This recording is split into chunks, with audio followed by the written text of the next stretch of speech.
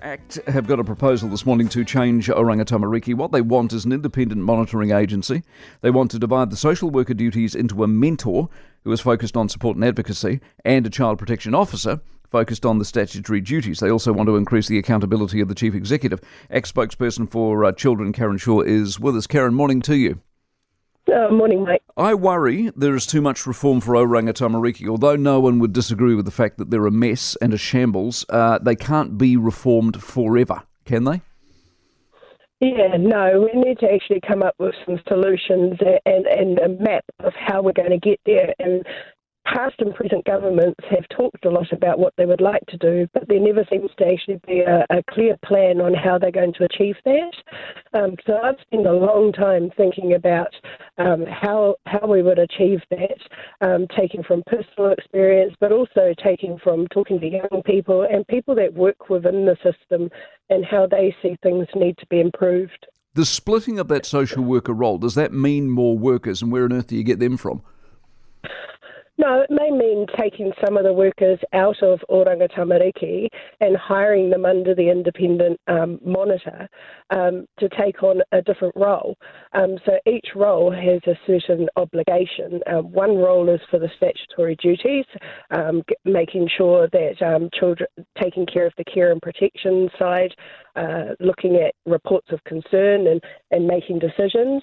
And then the other side is actually to follow that young person and make sure that there's someone there at all times for that young person to reach out to contact and make sure that they're okay. I think back to young Malachi, who passed away sadly because nobody actually cited the poor boy. There were reports of concerns, phone calls were made, but nobody actually took the time to actually go cite the child.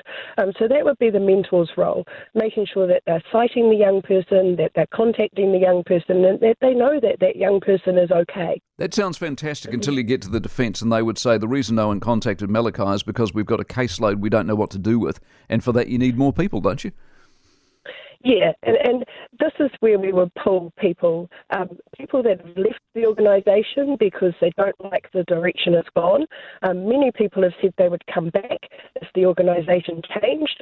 We could pull from multiple areas. We could have people that may just need a micro-credential, that used to be teachers, police officers, work with the youth. There's many areas where we can pull from.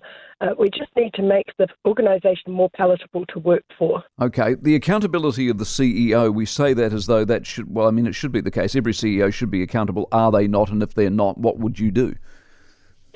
Yeah, I think it's time that we actually say the buck stops with somebody. Somebody needs to stand up and take accountability for what's going on within the organisation. And if that means setting clear KPIs and saying if you are not meeting these KPIs, why not? And if you can't explain yourself, then there's the door and we'll get somebody that actually can. Good stuff. National on board with us because you're going to need them. Yeah, well, every government I've heard speaks to getting more community engagement, wraparound services for young people, being more child-centric, and that's exactly what this plan is. It's bringing together the family, it's bringing together the communities, and it's bringing, making sure that our young people are actually cared for, making sure that they're the centre of this, because right now, Oranga Tamariki is the centre of this, not the children. Well said. Karen Chhour, the ACT spokesperson for children, 18 minutes away from 7. For more from the Mike Hosking Breakfast, listen live to News Talk ZB from 6 a.m. weekdays or follow the podcast on iHeartRadio.